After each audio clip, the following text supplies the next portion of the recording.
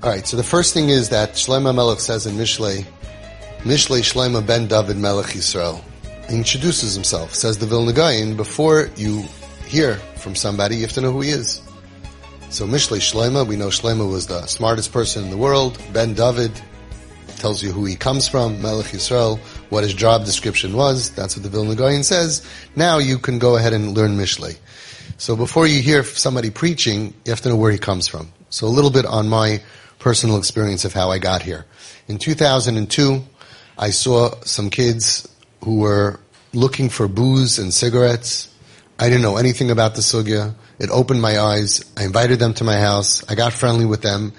They were cute kids, 14-year-olds, and they were still in yeshivas, mainstream yeshivas, but they were obviously beginning their struggle, Sukkah's time. By the end of the year, they were completely off the derech, all four of them. Every Friday night, as I was about to go to sleep, I would hear a knock on the door. They were passing by, and I watched them deteriorate. The yarmulkes changed colors, and then were off their heads, and then they were Chil Shabbos. And I just watched this devastation that I knew nothing about. I didn't understand at all. But it put a thought into my head. All these kids at that point, 20 years ago, 2002, all these kids that are dropping out and they're smoking up and they're rebels and they're on the street, they can't be raw, they can't be bad, they're not fitting into society. So what would happen if I took them out of the world and I built a home for them and I built it tailor-made to their needs? This was my idea. I had no training and no experience. I wasn't a mentor, had nothing. I went around at that point to speak to the people who were already in the field. There weren't that many people in those days. But basically all those people laughed in my face. They said, like, you're not a therapist, you're not a psychologist, you're not a mentor, you never, you came up with an idea, kids are going to come into your house and into the house that you build and they're going to quit smoking weed. You think that's the way it works? And they're going to stop being bad? These little kids with criminal records and they stole and they have addictions. You know what the word addiction means? And they basically all laughed, and the truth is they were right. They were right. It's not a smart thing to do. But I did it anyway. At Siyata D'Shmaya, I opened a place called Home Sweeeet Home. I moved in kids, 3 kids. We had up to 5, 6 beds. 3 kids moved in, and then 5, 6, 2, 4. And I picked kids who were very, very difficult. I interviewed them, and basically in the home, I was the entire staff. Most places, rehabs or these kind of transitional living places that have even 5 kids usually have 8 to 12 staff members. And you have the intake person, and then you have the therapist, and then you have the person in charge of this. And basically, it was all me. And I developed a system, which was very interesting. The kids wrote the rules, which was an interesting idea. I gave them a blank piece of paper, and I said, okay, let's write the rules. I said, we want to be successful, right? Yes. You want to leave here. They would save up the money that they made. They left with between $10,000 and $20,000 in savings. I said, you get on the Home Sweeeet Home bus, and a year from now, I want you to get off this bus happy, with money. And these are all kids that couldn't keep a job for more than a week or two, because either they messed up or their roommates kept them up at night, and they just couldn't. So I said, okay, in order to do this, you don't want your friends to keep you up, right? So I developed the rules through them for protecting themselves from other kids, because you don't know who the other kids are going to be. For example, I said, do you have any weapons? So most of them had switchblades or whatever. I said, okay, so let's say you're going to have a fight and you have a switchblade and the other guy has a samurai, and the other guy has a BB gun and the other guy has a real gun. So it's going to turn into the Wild West over here, right? So how about, for your stay here, would you mind, we make a rule, no weapons. Put your weapons by your friend or by your sibling or something. In this house, keep it peaceful. The guy's like, yeah, good idea, because I don't know, the other guy might have an Uzi, right? So no weapons. And that's how we developed all the rules. You don't want someone keeping you up at night if you want to go to sleep because you have to wake up for work. So how about after a certain time, everybody has to be in bed. We called it TIB, Tuchas in bed. Right? So if you have to get up and be at work 9 o'clock, so you have to get up at 8 or 7:30, when do you need to go to bed to be rested? And if a guy said 5 o'clock, I said, it's not really reasonable. That guy was not for me. But they would say 11, 12, even though they couldn't do it, but they knew, yeah, you need a good night's sleep. I said, okay, we can't make it too early. 12 o'clock, TIB. Took us in bed. The lights go off, and you can do in your bed whatever you want. Just don't disturb somebody else. And that became the rule, and that was what it was. Of course, rules are meant to be broken, and they all broke as many rules as possible. It didn't shock me, because in order to get into the house, you had to be someone who breaks rules. Otherwise, you would be in yeshiva. These were kids 15 to 22, and they broke every rule, and that was part of, accidentally, what I realized afterwards was the tikkun of their trauma to heal their inner brokenness was when they broke rules, the way that I happen to have dealt with it, which is what I'm going to teach you parents. The way that I dealt with them when they messed up is what healed them. Was a big part of their healing. Huge part. True story. All my stories are true. My Bechar of Home Sweeeet Home, my first boy, he moved in, and the rule was no violence. You can't punch. Now, of course, verbal abuse is terrible, and a guy can rate son, and but you can't judge that. I could only judge no violence. Within a few days or a week, boy number one punched boy number two in the face. So I came to the house. I came to Home Sweeeet Home, and I said, you know the rules. You can't stay here because you punched him in the face. What was his reaction? I don't need this place. You think I need this place? And he cursing me, F you, F this place, F that. This kid was homeless for almost 4 years, living on the street. He lived on a D train. He lived in an empty truck he found in Walmart. But they never say, oh, please, I'm so sorry, I really need this place, right? That's not what happens. They're so broken. They say, I don't need you, I don't need this place. And he's getting his knapsack, and I said, hey, hold on 1 second. I said, you can't stay here, but you're not out of my life. Come to my house. He said, what? I moved him into my house, into the guest suite. You stay here. Keep your job, and you come with me in the morning. At night, you'll spend time with me. That was his punishment. I said, you're out of the house, but you're not out of my life. Right? I just met this boy, it's almost 20 years later, and we were reminiscing about this story. And as soon as I said, you remember what happened with the thing? And he started crying. Mamish tears were crying. He said, nobody ever treated me that way. Nobody ever said, you can't stay in the classroom because you just did whatever, but not out of my heart. Right? That was, he's Gavaldic. So, I developed a program where I could talk about it for hours. Ein kan makoymai. We're not going to do that now, but I just want to tell you where I'm coming from. I opened a home, which made no sense, and the only thing that I had was that I believed in them. I knew that they're good, even though they're ganavim, they were stealing, they were violent, they were bad kids. It looked like they were bad. I just knew that they were good. And I moved them in, and they were, this is them on a good day when they moved in. Boy 1, 2, and 3. This is already after the ponytail was cut off from boy number 2. We had an upsharon in my house, and this is already when they were calmed down. Rabbi Yosef Rosenblum, big tzaddik, came to the house. And when we got back in the car, he turned to me and he said, they'll all be fine. And I looked at him, I'm like, they'll all be fine? I mean, how do you know that? Like, I didn't say that, but I was like, what a bracha. Anyway, they all shemitah mitzvahs. And, they're all fine. They all were fine. But I didn't know how to get from rebel to fine, because they were constantly testing me, constantly breaking rules. Kids kept on moving in, and all of them, the test to get in was Chil Shabbos. If I heard them on Shabbos, not on Masechta Shabbos, on the day, and if they turned the light on and off, oh, you're in. I'm kidding, I didn't do that. But that was, was only kids who were Machal Shabbos. We once went to the Homowack Hotel, and we took a couple of rooms, and, disaster. They were smoking in the room on Shabbos. Apparently the other guests in the hotel weren't too happy about that. And the house was 5 minutes away from my own home, and I raised my kids. Basically, Shabbos they were at my house, Yontif they were at my house, and then when they got a little bit more housebroken, and they could behave a little bit, I had other guests, other hosts, Shabbos hosts, that would host them, which was really beautiful, so they got to know the community.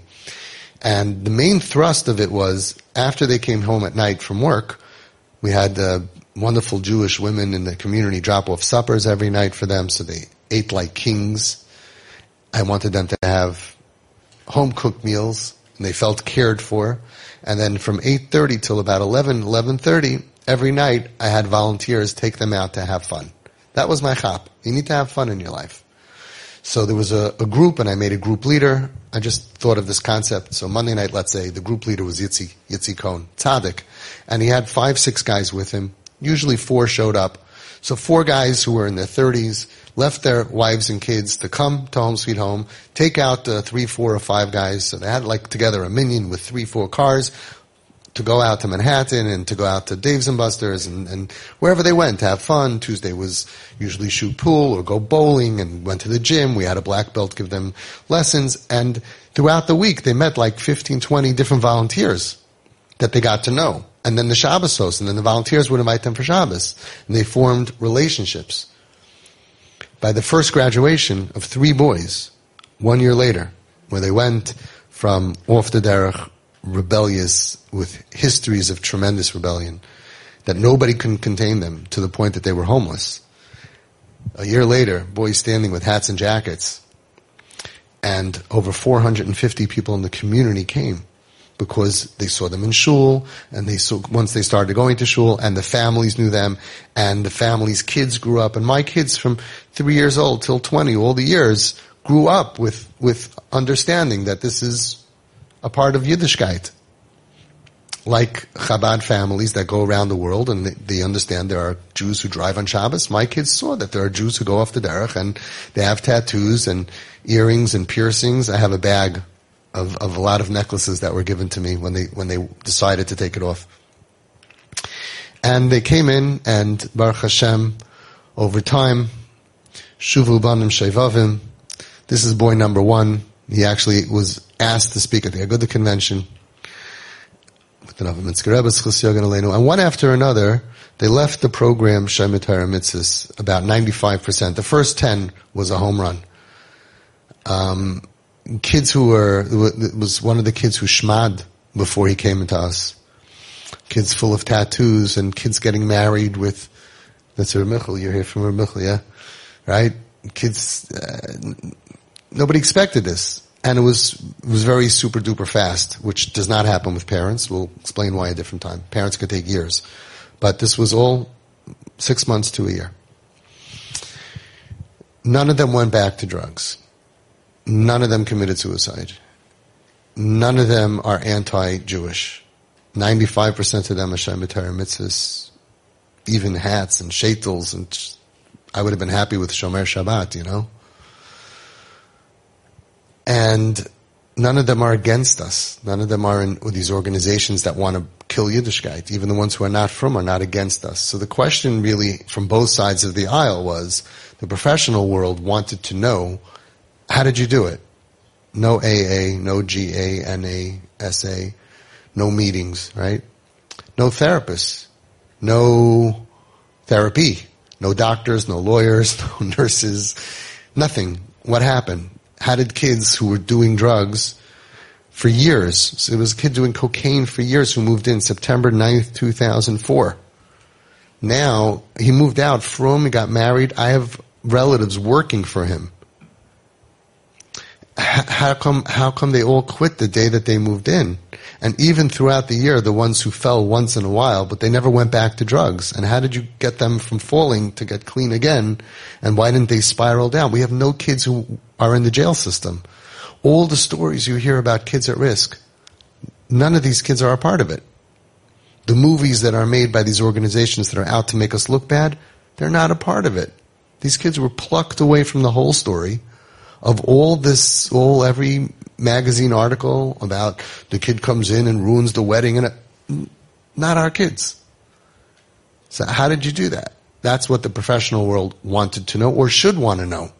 None of our kids went to boot camp. None of our kids went to psych wards. None of our kids yes, there were 2 or 3 kids that ended up going to psych wards that needed it. But they're not against us, and they're dealing with their psychiatric problems. And it's very interesting why those specific kids ended up not becoming from and needing psychiatric help, which we'll get to. It was a major eye-opener. The Kirov world wants to know, okay, what's your trick? What'd you do? We had no Shachris Mincha Marav. We had no, please put on tefillin. I'm not Chabad, so I'm not allowed to do that. Right? If you're not Chabad, you're not allowed to ask somebody to put on tefillin. That's like, whoa, it's like their territory, right? It's like I always say, we have things divided up very well. Chabad is not allowed to go into a hospital and give food to a sick person. That's Satmar's job, right? Satmar would never ask you if you put on tefillin. That's, we have things, peace in the land of Israel. We have things divided up. So how can you be Makarev all these kids if there was no Kiruv? What did you do? I'm not Esha Torah, I'm not Or Sameach, I'm not Kalbach, I'm not Nanach, I'm not Chabad. Those are pretty much the ones who do Kiruv. What was your secret? What I ended up doing totally by accident is what I'm going to be teaching you. Because parents started calling me, and it's a whole different story. I wasn't interested in helping parents. I didn't like parents 20 years ago. I was like, give me your kids and leave me alone. You guys just stay out of it. And then I ended up working with parents. I ended up liking, most of you. And I ended up realizing that I discovered the piece that they need. It's like a computer. It's just missing a piece inside of them. And when you do that piece, you don't need all the other stuff. They don't need kiruv.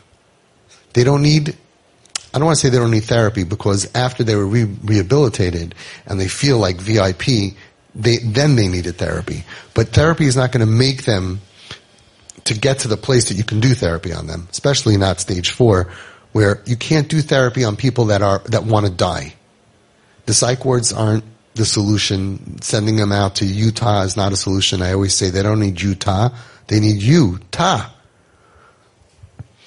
And we did it successfully. And I closed Home Sweet Home because the same kids that were supposed to come into me, the parents ended up coming to me, and then the kids said, I don't need you. So I realized instead of helping 3, 4, 5, 6 kids a year, we could help 30, 40, 50, 60, 70 kids a year by giving the parents the knowledge that I uncovered by accident. This was a total experiment that Alpiteva should have failed, should have bombed. But we were very, very successful. And that's really what I'm really here to teach you. If the parents and the community can do what we did in Home Sweet Home, which I really wish people all over the world should be replicating it, because there is, everybody knows, the success we had is just off the charts. We had more success than any rehab in the world, any psych ward in the world, any Kiruv center in the world for these type of kids.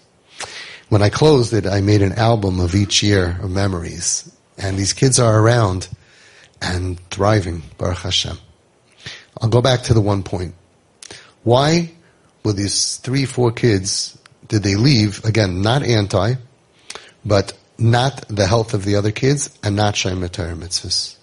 And I realized afterwards, these kids didn't have a family to go back to. These were the kids that, one of them, Tzabrachan families, whatever it was. So that means that it wasn't like they were the same as the other kids, and then the last day they reversed their position because they didn't have a home. That means that the whole process that was internally happening with the other kids after a month, after 2, after 3, that they were just getting healed and feeling part of Klal Yisrael, and it's like subconsciously they knew they had a place to dock, so they went in that direction. And these guys, as much work as we did, and we saved their lives, and we saved them from suicide and overdose. True, and they're not against Yiddishkeit, but because they didn't have where to dock, the whole process didn't bring them to Shmiras HaMitzvahs. It's fascinating. It's fascinating. Every kid that had a frum family waiting for them, even though I wasn't doing TP and they weren't accepting at that point, but they knew that if I will be frum, I will have a family to go back into. That's what worked for them. And then knowing that their parents, and then once they started getting better, their parents were coming and joining the process. I saw the power of parents and the power of not having a docking station. Now, what we're going to do is I'm going to teach you how to do what I did by accident with my support system of volunteers. The kids knew I wasn't getting paid. The kids knew the volunteers weren't getting paid, and the Shabbos hosts weren't getting paid. They knew that there were about 50 to 100 people who were busy with them. And every time, since they were volunteers, and they saw them like once a week, everything was with a smile. Because there was no being overwhelmed of the same kid over and over again. There was no rebellion against them. I had to deal with the rebellion against me because I was a steady person. So they would very often rebel against me. And the way that I dealt with it, which is what I'm teaching parents to do, like I said, made the tikkun inside of them that even though I'm a failure, I'm failing, I'm struggling, I'm not being discarded. I didn't take it personally, and I looked at them as, this is really hard for you. I was once there, 6 o'clock in the morning, waiting for a few hours for a boy who escaped in the middle of the night to come home. And he came home at 6 o'clock in the morning finally. I was there from like 3 to 6. He opens the door, walks in, sees me, right? I'm the big scary authority. He walks in, I said, have a seat. He was so scared, like a fourth grader, you know, and then the rebelliousness comes out and he's ready to take me down. I'm like, are you okay? Do you want a drink? He's like, I'm okay. I said, you want a coffee? Yeah. Are you okay? What happened? Where'd you go? Well, I'm like, okay. So get some sleep. We'll talk about it later. And I totally didn't take it personally. Of course, it's much harder when it's your own kids. But I showed them at that point that I still believe in you and we're going to get through this together. That kid who I'm thinking of, he's today Shemitah Torah Mitzvahs, married, frum, with kids, lechtig, learns, the whole thing. And at that point, I could have said, well, you broke the rules, so, you know, get out. But that doesn't work. And we shouldn't have to wait for stage 4 kids on the street. We should learn how to deal with kids who break rules earlier. It's a fantastic opportunity. Because when a kid breaks rules, they're vulnerable and they're testing us, not on purpose, but it's a test to our commitment to them. If we learn how to deal with kids when they break the rules, we have the highest chance of success in healing them.